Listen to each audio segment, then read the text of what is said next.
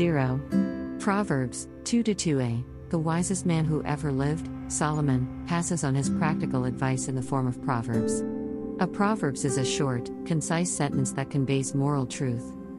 B. Proverbs covers a wide range of topics, including youth and discipline, family life, self-control and resisting temptation, business matters, words and the tongue, knowing God, marriage, seeking the truth, wealth and property, immorality, and, of course, wisdom. Although they are not meant to teach doctrine, a person who follows their advice will walk closely with God. C. As you read Proverbs, understand that knowing God is the key to wisdom. Listen to the thoughts and lessons from the world's wisest man, and apply these truths to your life. Don't just read these Proverbs, act on them. 1. Proverbs 2:2. A. The value of wisdom, Proverbs 2:10-22. 10. When wisdom enters your heart, and knowledge is pleasant to your soul. 11. Discretion will preserve you. Understanding will keep you. 12. To deliver you from the way of evil, from the man who speaks perverse things.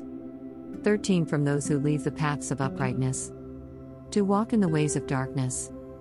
14. Who rejoice in doing evil, and delight in the perversity of the wicked.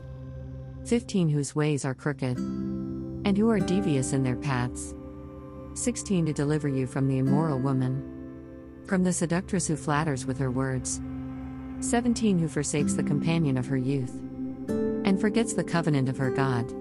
18. For her house leads down to death, and her paths to the dead. 19. None who go to her return, nor do they regain the paths of life.